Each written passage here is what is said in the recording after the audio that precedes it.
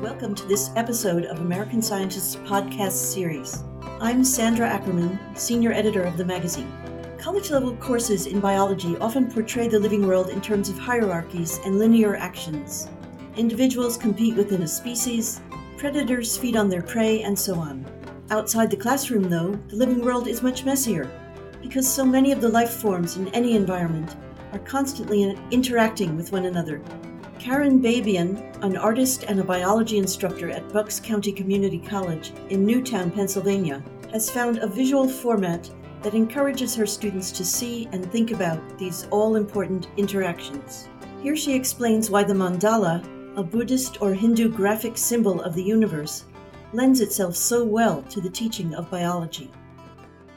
When I'm looking for a topic to teach about, I reflect back on some of the material that I've gone over in class, and I look at it and I think I've talked about it, it makes some sense, but students memorize the words and then don't make the connections. And so I chose most of these based on trying to introduce topics that I found very difficult to convey through the kind of textbook and media experience that students have. So I look for things that have that are interrelated. So evolution and ecology became sort of like the foundation network for me to build the ecosystem mandalas around. I chose ecosystems that I was personally familiar with, that I live around, which is deciduous forest, wetlands, and that I always observe flowering plants and pollinators. And those were my starting ecosystems. And it isn't limited to ecosystems or evolution, but every story is complex in biology. And whatever I take, I now find it fits into the mandala schemata very well. My favorite ecosystem to draw is the wetland. I love wetlands. I love marshes. I like bogs. I love all the organisms in them. When you're growing up in a certain area and you can access these ecosystems around you and you see them disappearing rapidly, then the stories you knew when you were a child or that you studied become really personal. So I love the beauty of a wetland. Almost every biome and ecosystem is absolutely beautiful. So I started stuff that I like to sort of trudge through or just sit around and hang out in. There are a lot of ways to look at a mandala. It was meant to be a whole brain experience. What I mean by that is I really like to teach to the evolution of our own adaptations. On one hand, I'd be doing a biology lecture and talking about the intricacies and the details which the mandala helps me illuminate and the relationships. Then I ask students in my audience to meditate on the mandala, the central image, and work their way out, or the corners and work their way in.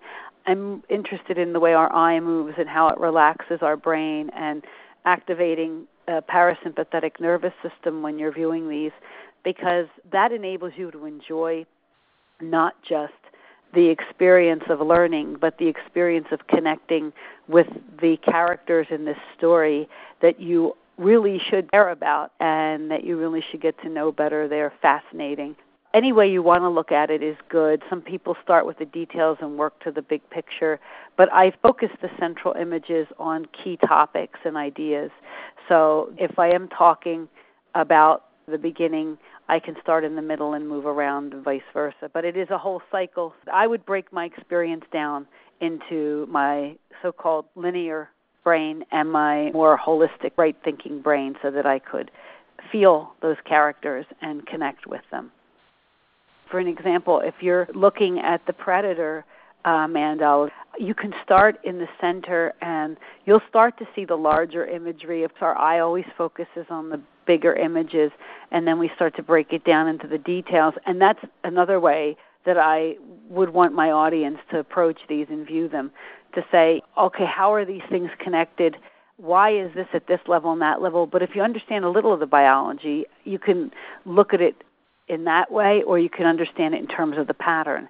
So in the predators, I have the lynx and chasing the snowshoe hare at the center are a really important apex predator conservationist character who really regulates the ecosystem, yet the hare is in fact regulating the apex predator. When you look closely, you can see them fading into each other. That's significant. It shows they're interdependent. that one becomes the other and the one and the other are the same. It's really a complementary relationship. We've been taught so much that everything is domination, everything is losing and winning and competition. I find these systems, when you see them interconnected, reveal complementary patterns and relationships. And when you approach the fine details, you see them also. In the Predator one, I have some of the stars and moonlit night, and at the bottom you'll see one of the original ancestral combinations of mammal and reptile, and out of its mouth are coming all these different forms, from saber-toothed tigers to marsupial lions, bear dogs, fading into the starlight. And to me, that's another interesting concept, because everything on this planet is from the planet, formed in the solar system and within the universe, and that's another big topic we can reflect on in the details. When I go to create a mandala, I kind of start with a blank slate. My focus is mostly geared towards natural things. Even if I'm in a city, I'm geared towards flowers coming out of cracks in pavements. I'm always looking for living things. I let my emotions take over, because part of being inspired to do any of this has to do with you caring a lot about it. Then I start thinking and reading and delving into the material that has been written about these organisms and looking at different perspectives and looking at what we don't know about interdependency and what we don't know about network. I start reading journal articles and I dissect them and think about, does this make sense? I look at the shapes and the forms of the organisms. I draw them, redraw them. I look at my own cats.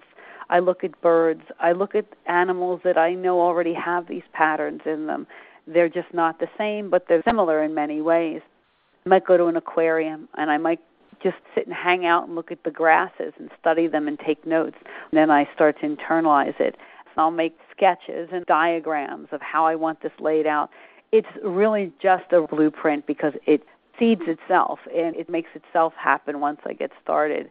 I really couldn't explain the creative process except that it's a lot of your own connections, and it's a lot of what nature does. It's a lot of making those connections within yourself and with other living things and feeling their stories.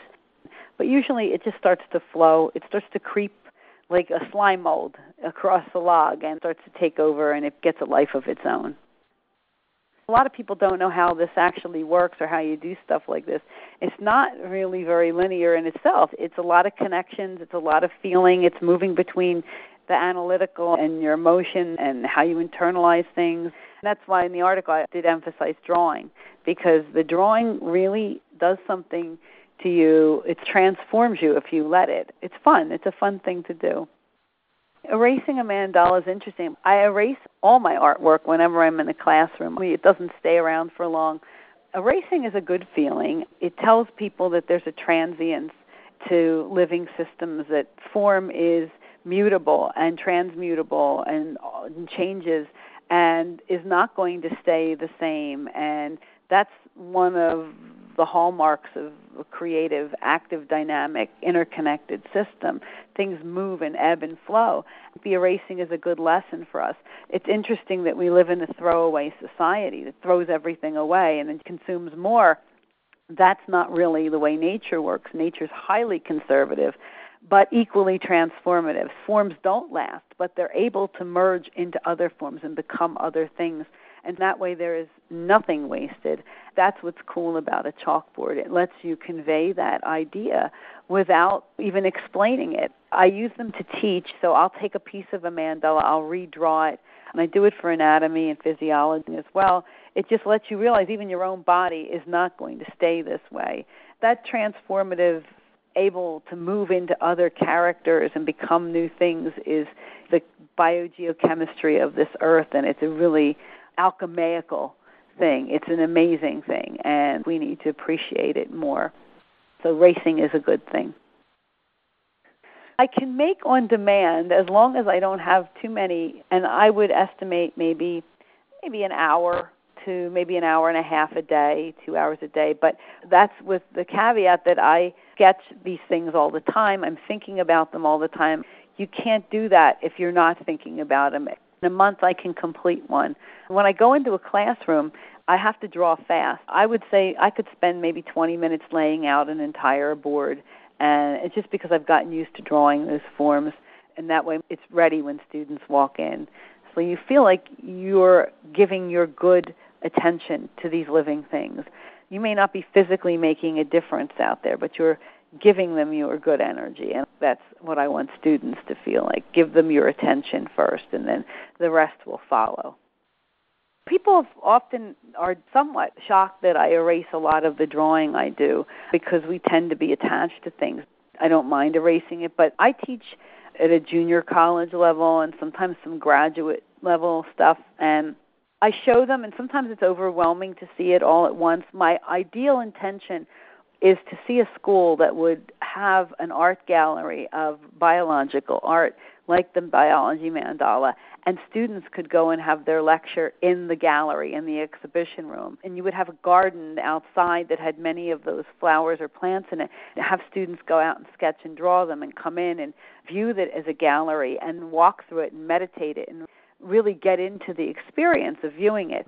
They like it. They even try to draw it. I encourage them to draw it because, like I said, it gives your good attention to this organism, and simultaneously it slows you down. And the drawing slows you down and makes you aware.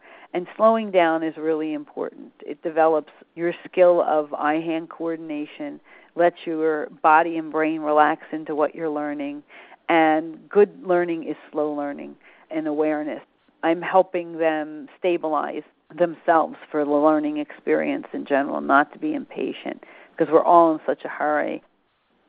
I encourage anybody, and it says in the article, to draw. I really think biology and art go together really well, and caring about living things is what good biology teaching should make you do or help you to develop. And so that's the other reason I made them.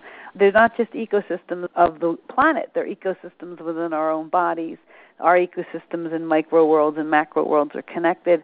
So all of that, the micro-macro perspectives, the right brain, left brain, volleying back and forth, is all a critical part of being a learner that really gets deep meaning out of their experience, and a lot of fun too. This Pizza Lunch podcast was produced by web managing editor Katie Lee Corder. American Scientist magazine is published by Sigma Xi, the Scientific Research Society. The music is Spot by Ardent Octopus, courtesy of Mevio's Music Alley. For more podcasts and other multimedia content, visit our website at americanscientist.org/science. Thanks for listening.